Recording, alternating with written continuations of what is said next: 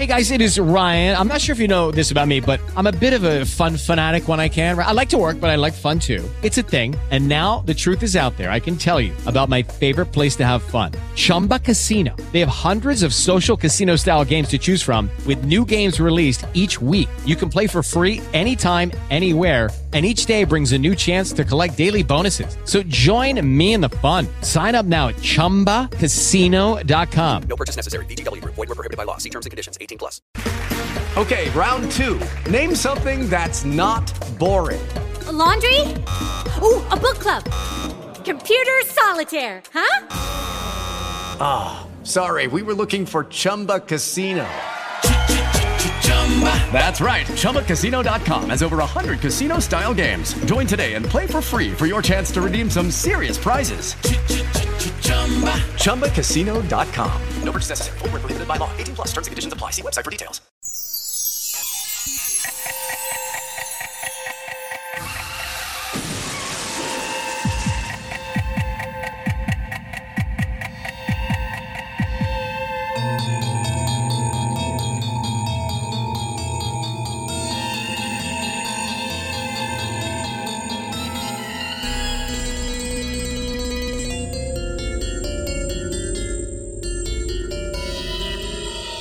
Hi there, I'm Chris Dashew. I'm Mike White. And this is Father Malone. And we're the hosts of Dreams for Sale, a once-a-month look at Twilight Zone 1985, otherwise known as the only Twilight Zone reboot worth watching, because Jordan Peele bait-and-switched all of us. On this episode... And the 2001, too. Don't forget about that. That one's not bad. I will go on record, that one's not bad. They're the same. No, because the 2001 reboot can still stand as a timeless piece of fiction. The 2019 show is so rooted in the year that it came out. It's shocking. Well, okay. Yo! Woke nature! Trump! The Trump light zone! If you want to hear our thoughts, we did a couple episodes talking about that show. On this episode, however, we are talking about episode 19 of the first season of Twilight Zone 1985. That episode is broken into two segments, The Leprechaun Artist and Dead Run. Consider for a moment, if you were a leprechaun, making your home under the roots of trees or in hollows between rocks, wouldn't you want to get away from it all now and then? A winter in Pismo Beach, a summer trip to Disneyland, where no one would even notice you. But if you really were a leprechaun, where else would you vacation but in the Twilight Zone? So the episode aired February 21st, 1986. The first segment, The Leprechaun Artist, is directed by Halloween 3's Tommy Lee Wallace, based on a story by James Crocker, and teleplay by Tommy Lee Wallace. And it is about a leprechaun who's on vacation who's forced to give three boys wishes. Oh, Faith and Begorra, this episode, it was so lovely. Oh, let's go back to the little people of Killarney Woods. We're right back there, boyo. Oh, and poor Cupboard, don't you know? I was named after the city in Ireland. Oh, fucking Christ. This segment was garbage. I remember this segment so vividly, especially the X-ray vision part. So good. I like that. I always like when leprechauns or djinn, when they fuck over the people. But then this guy lets everybody off so easy. He's, it'll go away in a couple hours. You'll get out of jail. Don't worry about it. You're all okay in my book, boyos. You may be keeping me here against my will and feeding me chocolate and candy, but I love you still. I'd rather have a Cork couple Hubert. potatoes and some four-leaf clovers. Like, what is this show's obsession with bad Irish accents? You know, and what the funny thing about that is Tommy Lee Jones did Halloween 3, which has an Irish villain in Conal Cochran, one of the better villains of the 80s as far as I'm concerned, and gave a view of the Irish that was certainly not being trafficked at in children's serials and most popular entertainment. So a little bit shocking that this episode came from him entirely. and I could, just this sort of mid-'80s forced kind of teen jocularity. I guess this must be like in the wake of like Stand By Me had come out and stuff. So, we're showing these hijinks of these children, including like young Danny Nucci there. And the sort of lead kid on he was in, God, I can't remember his name now, but he was in Nightmare on Elm Street 3, Dream Warriors. He's the puppeteer kid who gets his veins pulled out. Yeah. I don't know. I liked a lot of the actors, including Cork Hubert, who plays the Leprechaun. He was in a movie I loved when I was like 7 years old, the Under the Rainbow with Chevy Chase and Carrie Fisher. He was the lead character in that. And he's one of the better characters in Legend, which is not a great movie, but I sort of love it nonetheless. Ridley Scott's fantastical film from the mid-'80s with Tim Curry and Tom Cruise. It is 100% terrible, though. The writing is so bad. The direction is bad. It's just not... It's not good. It's like, you want to talk about a waste of time in an episode. Like we were talking about some of the segments of the previous episode, like seeing yourself not watching them again. I would love to lacuna myself and get this one out of my head. I hated it. It was absolutely everything I do not want from the Twilight Zone. Oof. And I was actually starting when it started. I really was trying to dig it, and because I like everyone involved, including Tommy Lee Jones, and then watching it sort of slowly unravel into the schmaltz. I think even Alan Brennan, I read a quote from him saying like, we should have killed this one at script stage, and he's absolutely right. Yeah, I think the only thing it really had going for it was the clever title, and that was about it. Because he really doesn't even con these kids. Like I said, he doesn't fuck them over. It's just he cons them because he gives them stupid wishes. But that's their own damn fault anyway. Yeah, that's what they always... You have to look for all the loopholes and be super careful with the way that you phrase things. Wouldn't it be better to just write the wishes down and hand them to the Leprechaun? Yeah, think about him for more than 5 minutes. I want to be hot. Okay, you'll be hot then. And he's bursting into fucking flames. Like, you got what you wanted. Yeah. Like, hey, you know what else is good? Bedazzled. Both versions. You know what else is good? Anything with a monkey's paw. You know what else is good? Anything where the entire theme of the episode, show, movie is be careful what you wish for. And I want a turkey sandwich, and I don't want the sandwich to eat me, and I don't want to turn into a turkey. It's a Simpsons thing about the monkey's paw. Like, at least Homer was thinking there. Yeah. I mean, when Homer is outsmarting these kids, then you know you've got a problem. Exactly. I want a really hot car. I was like, oh, God. They were just telegraphing everything. I want my parents to do everything I tell them to do. Oh, gosh. But nothing else. Like, oh, my God, episode. Well, it's like Bedazzled with Dudley Moore or with Brendan Fraser. I want to be super gifted at sports, and then he's a complete and utter idiot with a small dick. Like, wow. The creativity is just flowing from the script. You really are making me want to watch the Dudley Moore Bedazzled. Yeah, I mean, look, I like the Brendan Fraser one, but I like Brendan Fraser. Yeah. Well, yeah. Brendan Fraser's great. I mean, that's fine. I mean, yeah. The only time he's better is when he's acting against a monkey, and not a monkey's paw. Monkey Bone is an American cinema classic. I will take nothing. Oh, George of the Jungle as well. Oh, that's a good movie. I don't know if you guys are giving me a hard time or if you're being serious. I don't know, Father Malone, if you've ever seen Monkey Bone. Oh, I've seen Monkey Bone. Oh, okay. I thought you might not have ever seen it. Oh, no, you've never seen it. He walked right into that one. Right. Big time. Oh, man. Okay. All right, now I know the game we're playing from here on out, gentlemen. This is a game, and you're the only participant. The walls are closing in on you, Father Malone. Oh, this is a blood sport. I can't... You know what the thing about this segment is the most surprising? Is that they stretched it out to like 20 fucking minutes. Oh my God. Like, that in and of itself, like, congratulations, Tommy Lee Wallace. You stretched it out to almost a half an hour long, and it was a waste of time. And, you know, we were talking in the last episode about the interstitials that Tommy Lee Wallace directed Dreams for Sale, which is one of the best things in the entire series, and knew how to do it economically and interestingly. And here just like threw all that shit out the window and was just like, let's just fuck around and do nothing. I don't know. Go ahead, Chris. I apologize. No. This is one of the worst segments we've seen, period. This is going on the short list of the worst segments that we've seen. Yeah, you know what? Even as muddle-headed a notion and as unlikable as the characters are in Little Boy Lost, like, it had its point of view, and it didn't feel like it was clumsily made. I think it was also made by Tommy Lee Wallace, wasn't it? I think so. I do want to point something out. Did you guys catch the reference to the Little People of Kalani Woods? Yeah, they made some reference that they're not aliens or something. Oh, I'm not an alien. Oh, don't reference that episode, please. Yeah.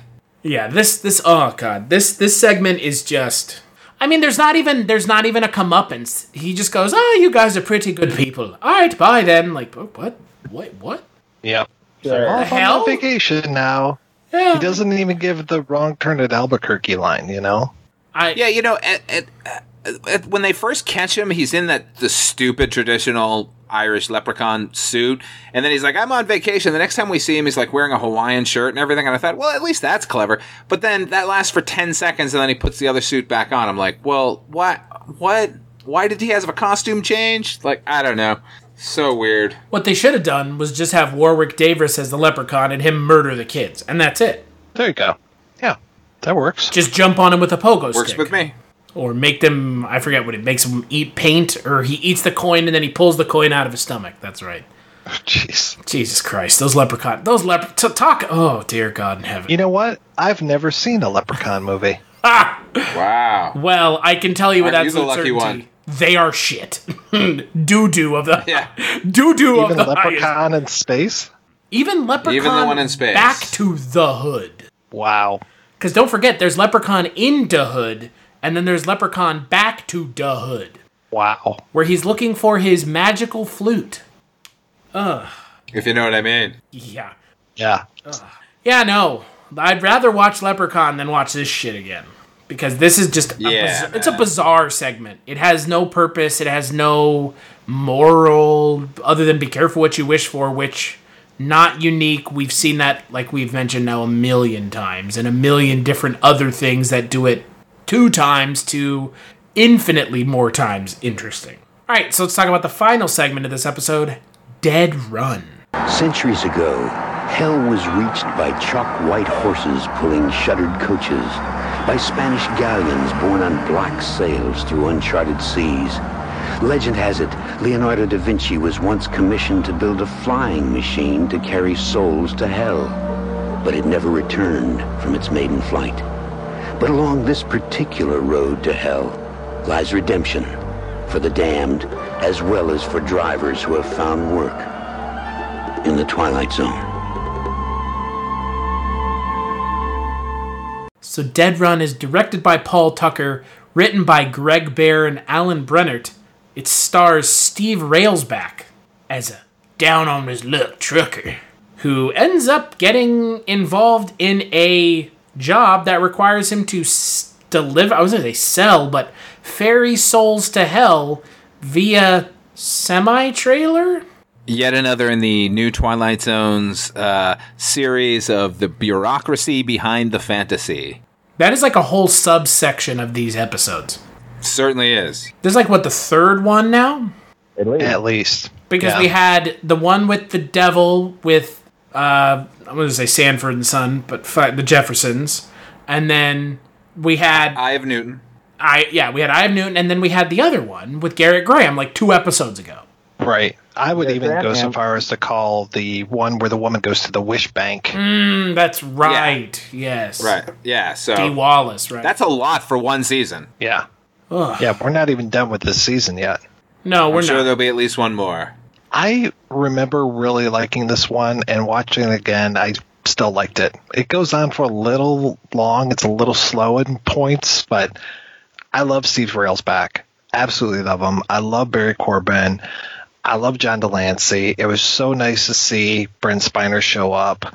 I mean, just the the acting really helped this, and I kind of like the idea of the whole idea of hell expanding and having old hell and new hell, and they're delivering the new people to the outskirts of hell, and they just keep building upon it. But then also that people aren't paying attention, and people that aren't supposed to be going to hell are going there, and now Railsback is taking it on himself to be the decider. I don't know. I kind of dug this episode. Yeah, I'm actually there with you on that. On most of those things, I think it has problems, but I think I found it really disturbing as a child. The notion that even if you live a good life, a bureaucratic fuck up could send you to hell. A little bit of Brazil for the American television audience there, yeah, I mean, I think most of that still holds up. There are some weird moments in it, though. I don't know what accent Barry Corbin is doing, first of all. Yeah, he should only ever be Texan. Right. Like, I mean, and like you said, Mike, like, I adore him. I think he's a great actor. I'm always happy to see him. But he seemed to be doing some weird Vermont thing or something. I don't know. Which, unnecessary. And, little things like, well, if they can open the truck to get a few people out, why isn't everyone just jumping off that truck and running away? Little things that, since they bother to show us like the entire setup of how all the bureaucratic things happen and how they have these guards with whips who are addicted to cigarettes, and like we're going to get into all of that shit. Like, go the extra mile and have it something that makes sense, at least for me, where you're taking the people off the truck, you only taking the right people off the truck. I don't know. That's a quibble. I understand, but in an otherwise interesting episode for me. I liked most of it. I think it does, like you said, Mike. I think it drags a little bit, about 2/3 of the way through it. And while I'm perfectly fine with, yet again, like you mentioned, Father Malone, another like peek behind the fantasy, and it's just all a bunch of bureaucracy, I don't think I need to see another one of these kinds of episodes. I think this is kind of like as far as this theme needs to go, because it at some point is going to be diminishing returns, and this episode started verging on that at the end. And the next time they do it, if they do it, which undoubtedly they more than likely will, it will be completely diminishing returns unless it completely knocks it out of the park. And I like enough of it to say this is a good episode, but again, it drags, and I'm not sure it needed to be almost a half an hour.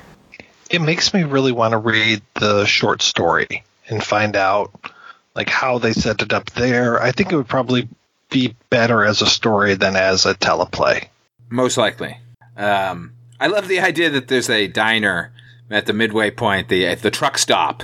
Like, like who's manning that?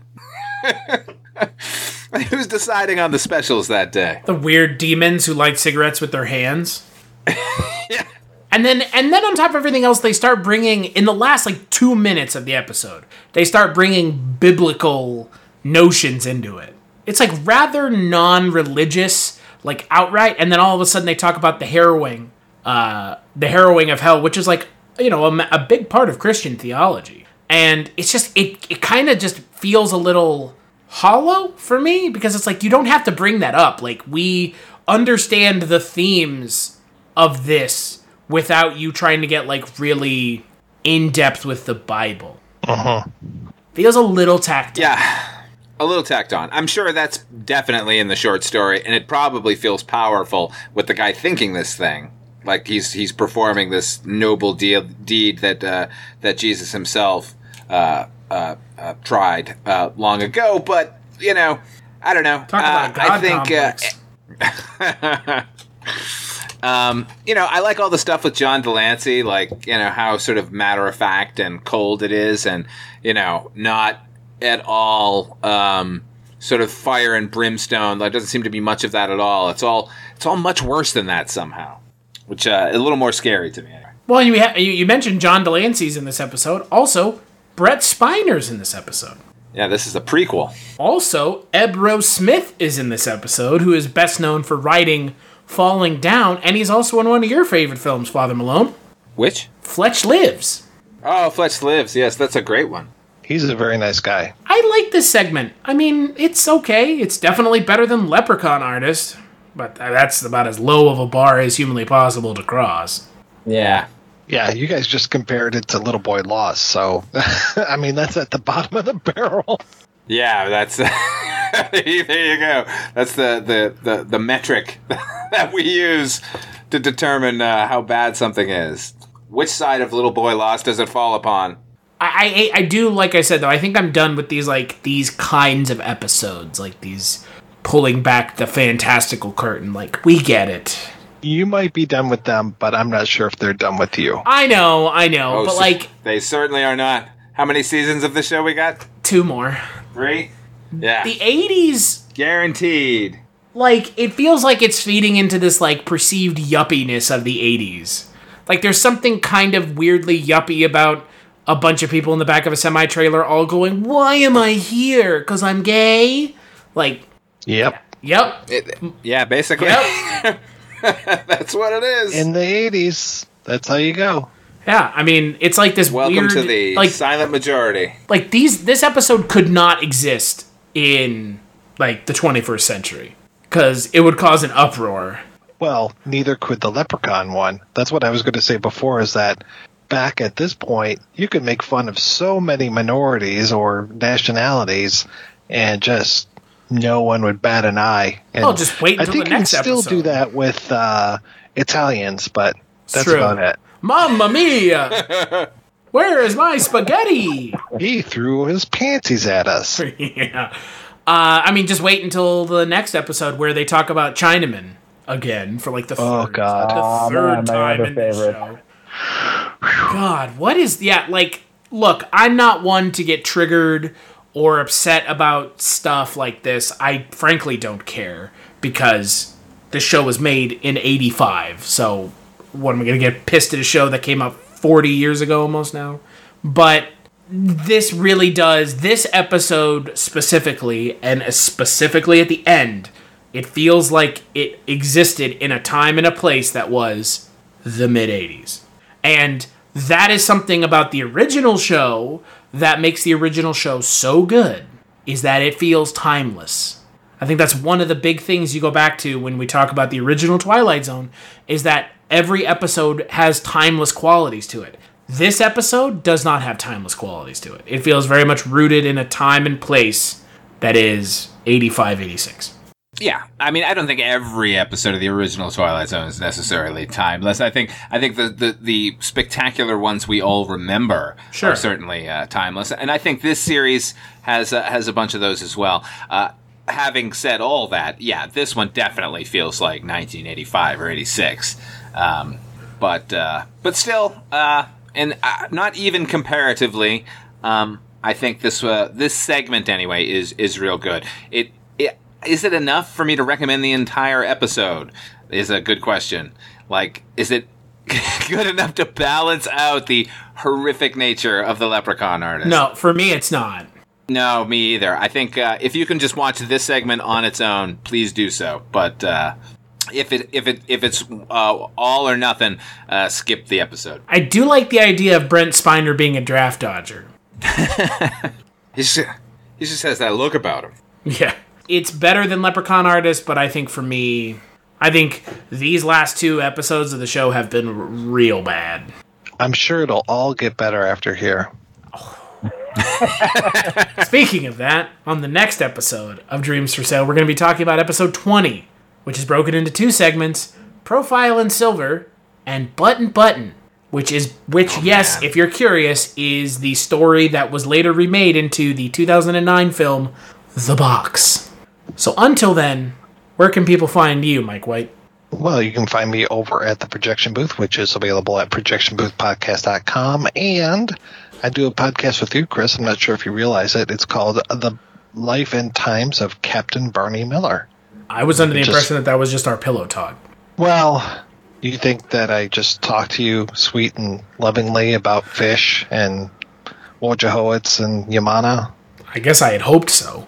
Yeah, well, there is that. I mean, there's our slash fiction that we write. Yeah. But here's the thing. It's slash fiction for the Projection Booth podcast. Yeah, there you go. Yeah. And then Chris started talking and taking his clothes off. Boy, slash fiction of real people is horrifying. Speaking Guys, of you're that, going to be loaded onto a truck and shipped off to the low place for that kind of conversation. Taken straight to hell, which we all would deserve if we were writing slash fiction about ourselves. Where can people find you, Father Malone? I've got a show on YouTube called You've Never Seen, which if you've never seen it, you should see it. If you have seen it, you should still see it again. There, that's all I'm going to say about that. You can also hear me over on the Chronicles from the Crypt podcast. That is a podcast Chris and I do about Tales from the Crypt, the early 90s HBO phenomenon.